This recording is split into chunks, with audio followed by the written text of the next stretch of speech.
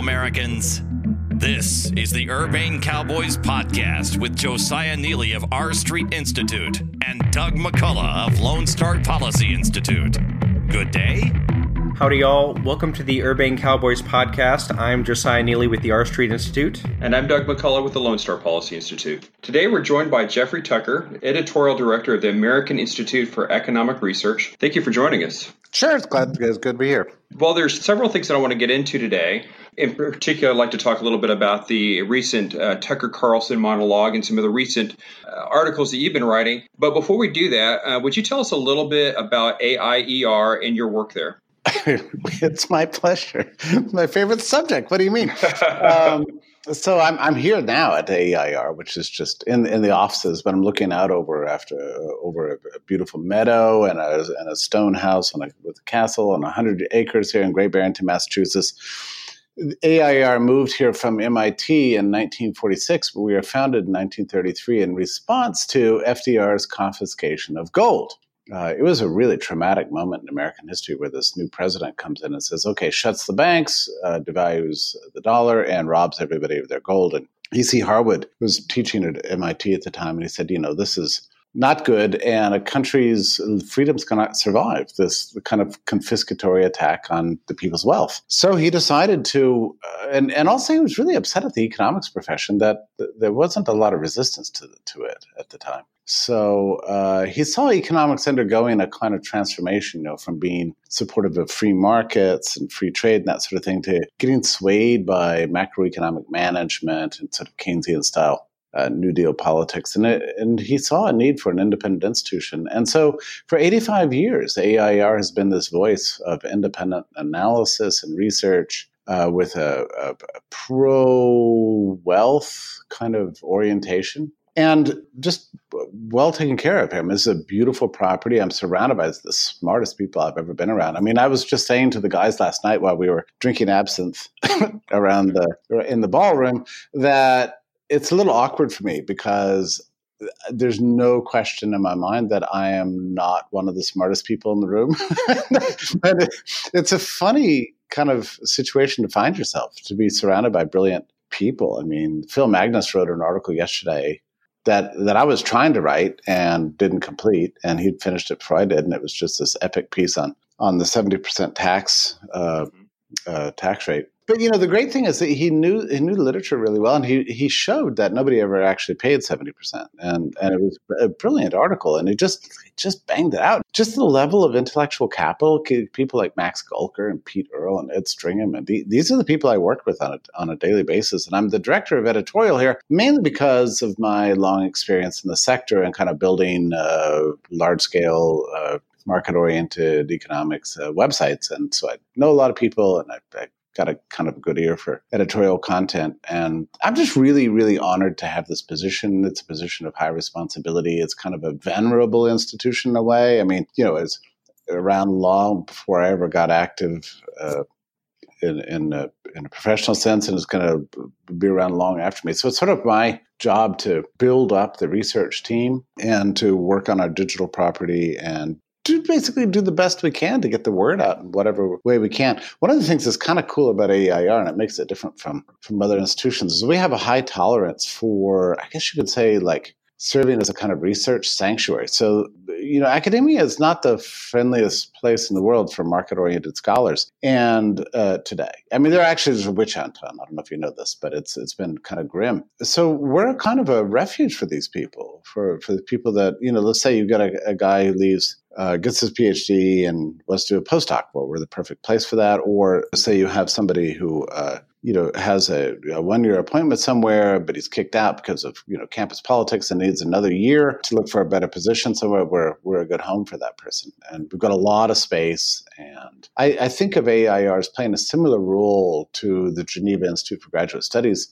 in the interwar period that took in a lot of the German and Austrian academics, during the rise of the Nazis, and gave them a place to go. People like Ludwig von Mises, who spent 6 years there and wrote Human Action, a book that ended up changing the world after the war was over. And I feel like we've got a high tolerance for that. I mean, just to let people come here and work. And I don't beat them with sticks or tell them what to do. We get really high-end thinkers and let them follow their dreams. Well, let's turn from high-end academic thinkers to cable news. Yeah. So Fox News host Tucker Carlson went on a bit of a epic rant about capitalism, and some of his lines were that conservatives were too beholden to the finance-based economy, and that they were only interested in making the world safe for banking. So what did the other Tucker get right and wrong? There's nothing wrong with making the world safe for banking. It's actually, we need banks, and banks are pretty awesome. We need other things besides banks, obviously. I mean, that entire populism, it was kind of right-wing populism. The entire thing was scattered all over the place, taking every conceivable annoyance you could ever have and shoving it into a 15-minute monologue, and then basically calling on our politicians to do something about it. And he attacked commercial society in the most pedestrian way. Like he said something like, well, the Republicans need to get beyond thinking that everything's about prosperity, which is to say the stuff we consume. We have more than enough stuff. Okay, so that's not what prosperity is about. Prosperity is about long, healthier lives, better medical treatments, money that you can earn and give to your kids so they can go to the right schools. It's about earning enough surplus income so you can give to charity and support symphonies and theaters and art projects and churches. And prosperity is everything. It's how we build a better life. It's not just about buying more stuff to shove into your home. I mean, that's an incredibly trivial way to look at it. I also get really, really worried about these sort of right-wing movements that start putting down prosperity and free markets, because there's actually a history of this, and it traces back to the most wicked form of interwar politics, where they were encouraging people to look beyond, their bank accounts and who cares about capitalism, who cares about the rich.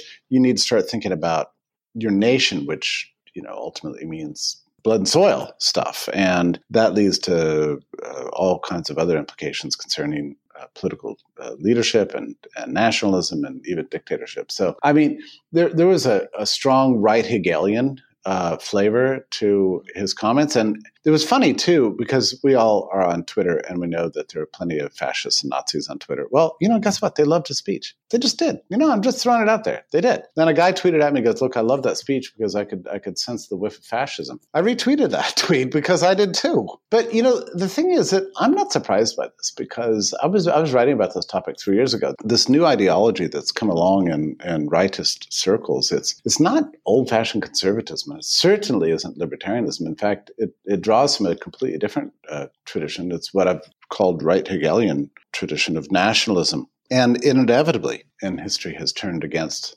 liberalism, which is, I think, the right word to use for the system of freedom and wealth protection that has built society and made us great and protects our freedom to associate and trade and to speak, to own and to worship. And that's the only sound basis for society. And it doesn't surprise me to see the rise of this kind of right-wing anti-capitalism, and that speech really represented it well, which is not to say that everything he said was false. I mean, there's plenty to complain about. I think, there were sections of that I thought could have been written by Murray Rothbard in the sense that, sure, obviously we do need banks, of course, but it is also the case, I would say, that the political system and the regulatory system that we have is very much skewed in favor of big banks, bailouts, other things like that. That's for sure. But that's a particular thing. I mean, that was after 2008, the entire Federal Reserve went all in saving the banking institutions, which is actually what the Fed's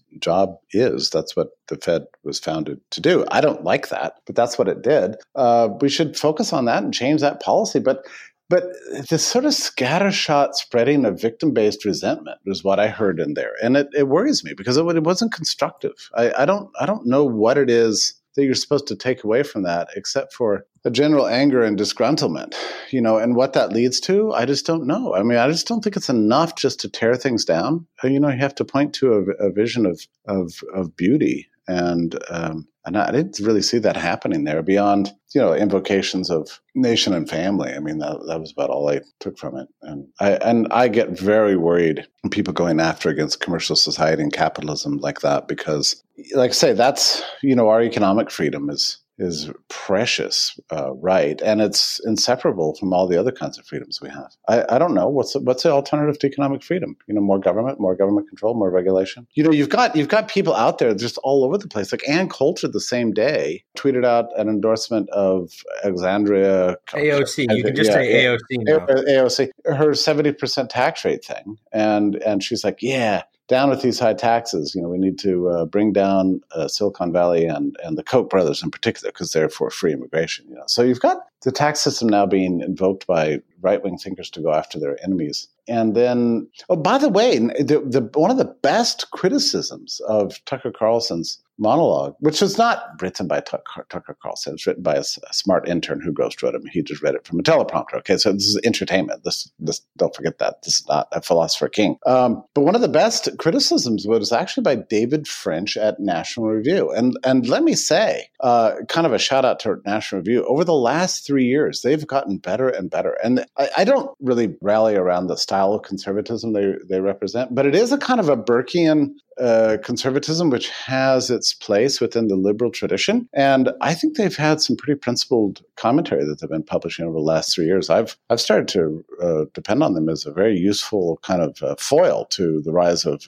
Trump-style collectivism. So I'm a National Review Institute regional fellow, so I'm a bit of a National Review fan myself. Oh, good. Uh-huh. And one of the things that I like about National Review is the fact that they want to publish views anywhere from the right. So it could be anywhere from someone who supports Donald Trump to someone that's more critical or even libertarian. And I always appreciate that. So you have articles like you referenced from David French, but then they'll actually turn around and they will publish Conrad Black, who I think is actually the most articulate propagandist for Donald Trump. So it's interesting. It's like you have to read the articles knowing that depending on the writer, you get entirely different views.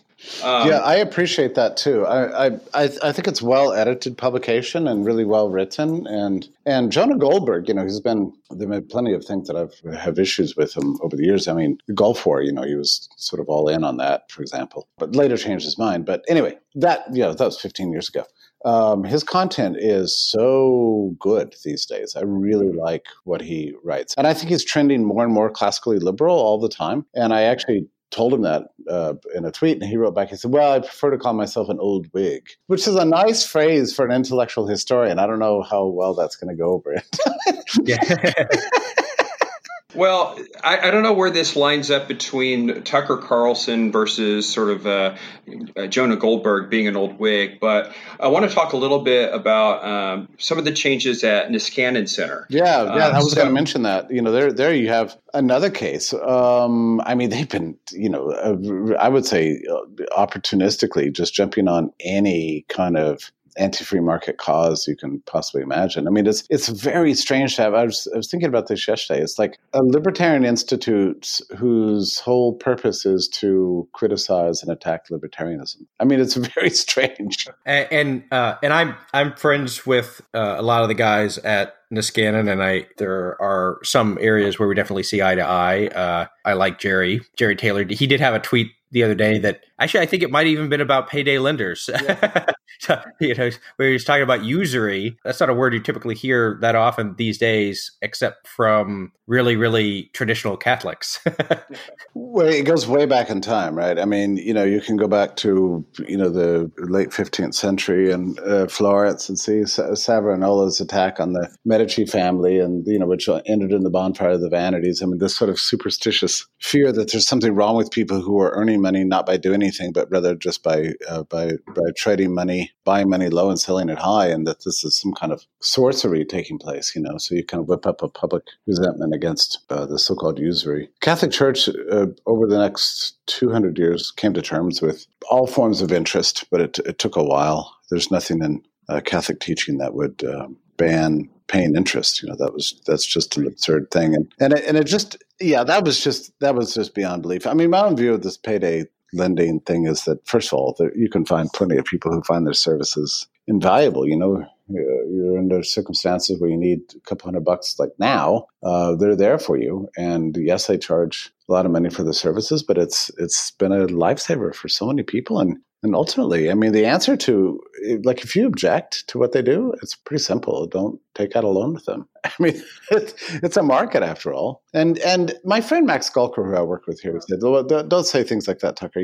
That's sort of cruel. You're not really understanding the plight of the poor. He says, what poor communities need is better, more robust banking services. And I don't disagree with that. I mean, yeah, I'm all for that. That's great. And we do need that. But payday lending is serving a certain purpose until we can get, this sector more completely filled out. And I don't see anything that we gain by this kind of rabble-rousing attacks like this. Is the world really going to be a better place if the poor don't have access to payday lending shops? I don't think so. Yeah, I would be reluctant, I think, to try and do anything to restrict payday lending just because, you're worried that, people would turn to loan sharks, like, people who would break your thumbs or whatever. But, you could say that's also a voluntary transaction. People do get themselves into disparate situations sometimes. So it's not great. It's sort of like the sweatshop issue in that on one level, people who are working in there compared to their other alternatives, that could be something that could be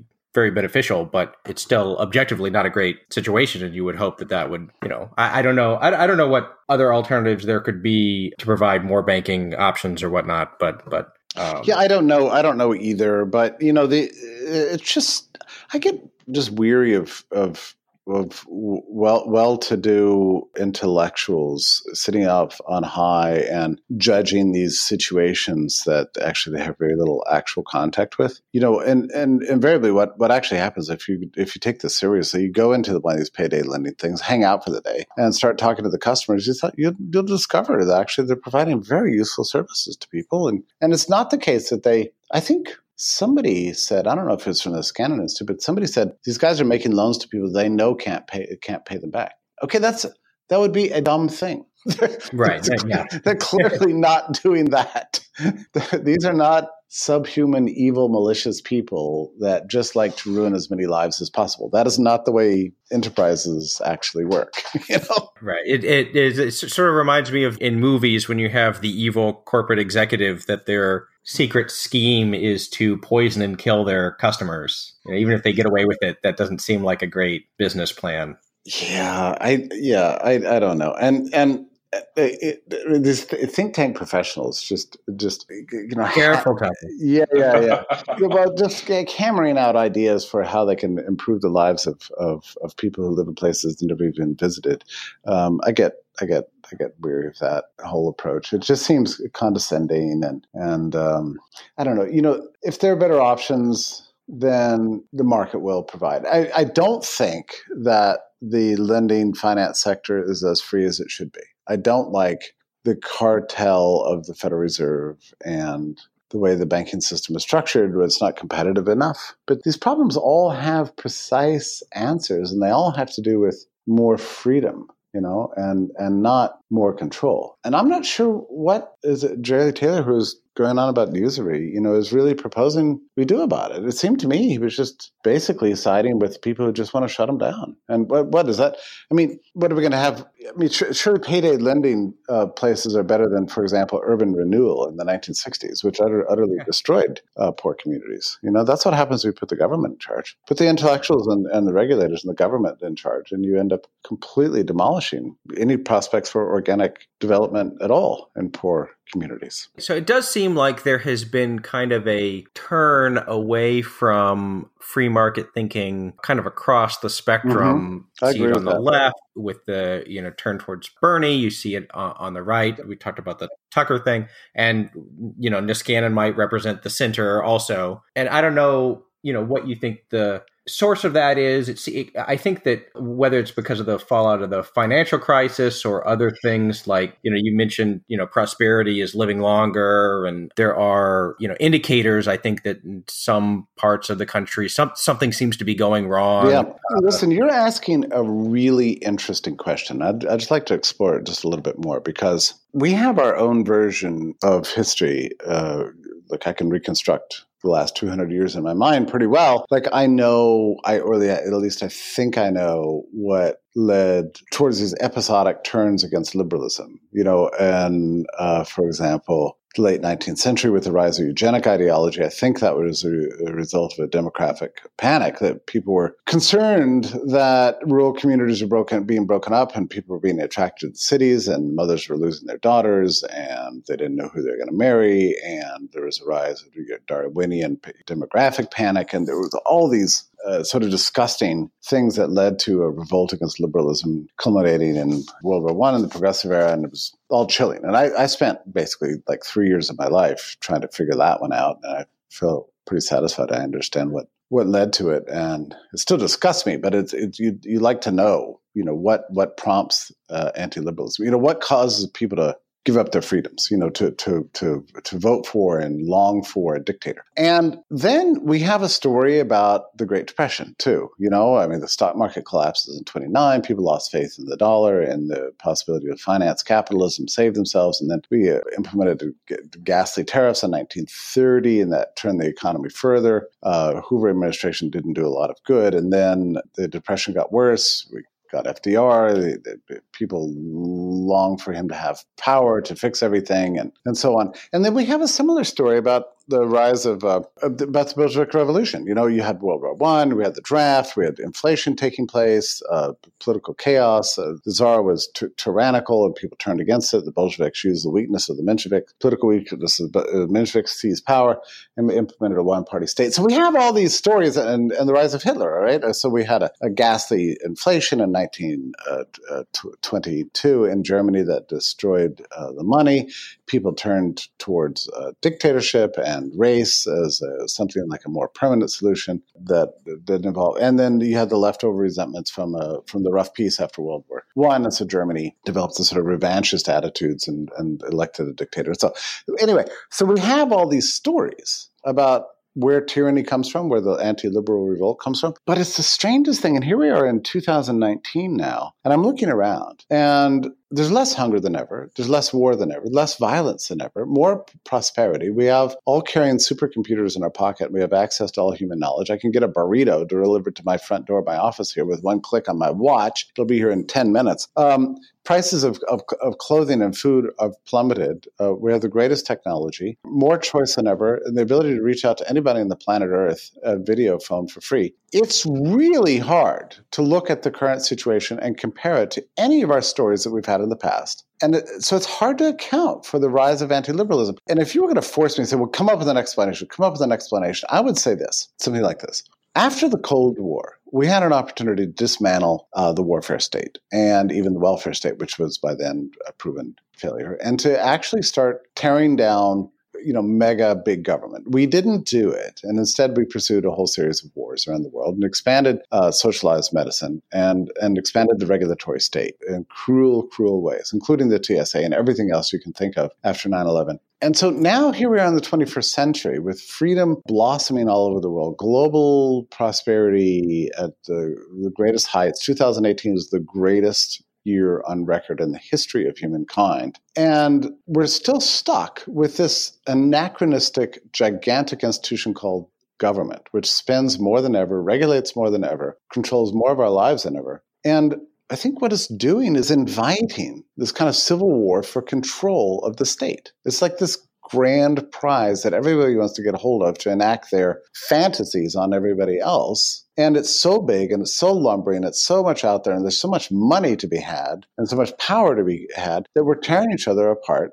for an opportunity to control it. That's my explanation. I think we made a profound error after the end of the Cold War, not dismantling this ghastly structure. Then we wouldn't be fighting like this. But it's there now. And so we've got warring tribes trying to control it. That's my only explanation I can come up with. So I want to switch gears slightly from us all killing each other. One of the things that, as I think about your writing and perspective on things is that, to the extent that you seem to have a distinctive take from a lot of other libertarians or, free market type people, it's an emphasis on the aesthetic, right? Beauty you were talking about earlier. Yeah, I think I I can recall, for example, you waxing eloquently about laundry detergent, that actually cleans your dishes, Yeah, I love all that stuff.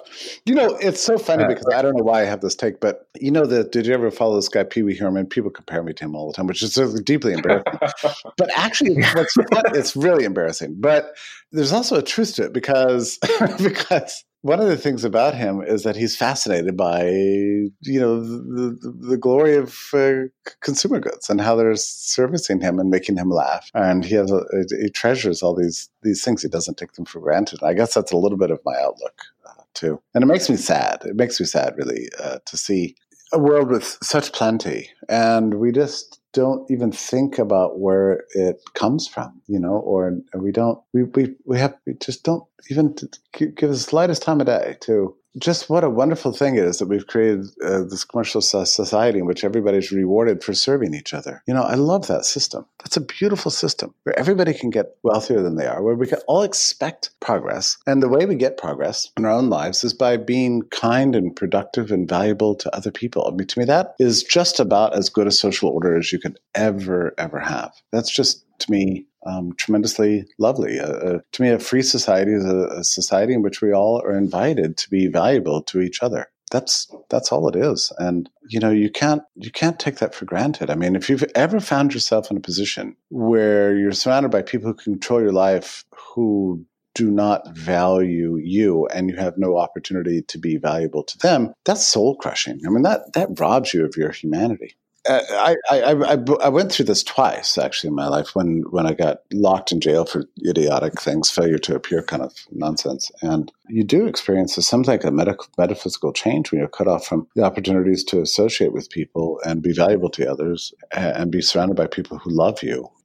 This is what life's all about. And the free society gives endless opportunities for that. And the state just is not a good substitute. I want to turn and talk to you about something else that I know you focus on quite a bit. I saw you maybe about a year ago in Austin at an FEE event called Blockchain and Liberty. And we certainly don't have enough time left to get into Bitcoin, but I wanted to ask you, what, besides cryptocurrency, what's so special about blockchain, and what maybe what could it offer to society and the market? For instance, one of your colleagues, Chloe Agnagnos, wrote something about that blockchain could be used to fight the spread of E. coli in salad. Yeah. So tell us a little bit about what blockchain might be able to do to maybe decentralize governance and things of that nature. Sure. It's going to be a few years before people figure this out, and it took me many years to figure it out. The contribution that blockchain makes to our struggle for a human community is by providing better documentary evidence and audit trails over ownership rights. And anything you can do to do that makes the world a more peaceful place. And you can go back to ancient times and see that people have always been struggling towards having a technology for documenting ownership rights. You have to have it because trade can't get complicated and you can't have security of your property unless you have that. So ancient world used clay tablets and stones. Papyrus was common in the ancient world, and then we got gradually better with inks and claws like parchment, and then we made them even better with vellum, and then that gave rise to the Medicis that could keep very careful books about who owned what, who owed what to whom, and that just brings more peace. And then we got printing technology, and then the next great upgrade after printing was the database innovated in the 1970s, which made things ever better. But that's kind of old-fashioned by now, and our modern finance is so complicated that its old-fashioned database is not able to keep up. And so blockchain comes out with a distributed system for documenting ownership rights with mathematical solutions that, hashing technology is kind of like a proxy for pricing information flows. And we just have a much better way. It's just the best possible system for exchanging ownership rights cheaply, quickly, and securely with a record that's basically invaluable. Is that right? And you can't violate it. And it's immutable. The record of the blockchain technology is immutable. So in that sense, it's a gigantic uptick in what we're capable of doing. So to use Chloe's example of, what was it, romaine lettuce or something like this? So there's this interesting word called provenance, which is to trace the original owner of something. If you can get it right the first time, then through blockchain technology, you can trace back provenance going back millions of trades with an infallible audit trail. And that can make an immense contribution. It stops fraud, it stops disease, it's inclusionary technology because it's distributed and it's open source, so anybody can use it. And the consequences of that, I think we're gradually going to see unfold over the coming years. And it may or may not have to do with money. I agree with you. It may have to do with art. It may have to do with diamonds and antiques and car titles and real estate and anything you can own. You need to have a record of that ownership, or your ownership rights are not secure. So that's what blockchain does. And that is not well understood. It will be in the coming years, but as of now, most people think of, magic internet money, and that's it. That's just really a way too limited way to think about it. I do think the innovation of cryptocurrency is spectacular. We have the possibility now, and we know now, that we can have a private money and payment system that doesn't involve government and even financial intermediaries. I mean, that is an extraordinary discovery, but it's just the beginning. So I have a final question, and I guess this maybe goes to the Josiah's point about you being known for your aesthetic. I hear that you are a whiz at polishing silver. I love polishing silver. It's funny that you knew. I don't know how you knew that, but I love polishing silver. You're right. So what's your secret? Oh, wow. Well, first of all, let me explain why it's delightful. Because you get this thing that's all ugly, and then you can just take a little bit of polish on a rag and rub it, and it becomes beautiful. That is so brilliant. I can't believe it. I was going to hold it. I was here at the mansion, and I was going to hold a silver polishing party, and I told everybody about it. I said I think I'll hold it about noon, but I didn't get any RSVPs, which is fine by me because I woke up at 5 a.m. and I thought, I can't even sleep. I'm so excited about this. So I got up and got to polishing silver. I polished every bit of silver in the house by 7 or 8 o'clock, and I just sat there looking at this gleaming silver all around me and feeling like I had done something good for the world. So I think that's why I like polishing silver so much. That's funny. I don't think I've written about that. I don't know how you knew that, but I do love polishing silver. Oh my God. I may have a spy. Okay, thank you. All right. Well, Jeffrey, it's been a delight to have you on the show. Thank you for coming. Okay, thanks so much for having me. All the best.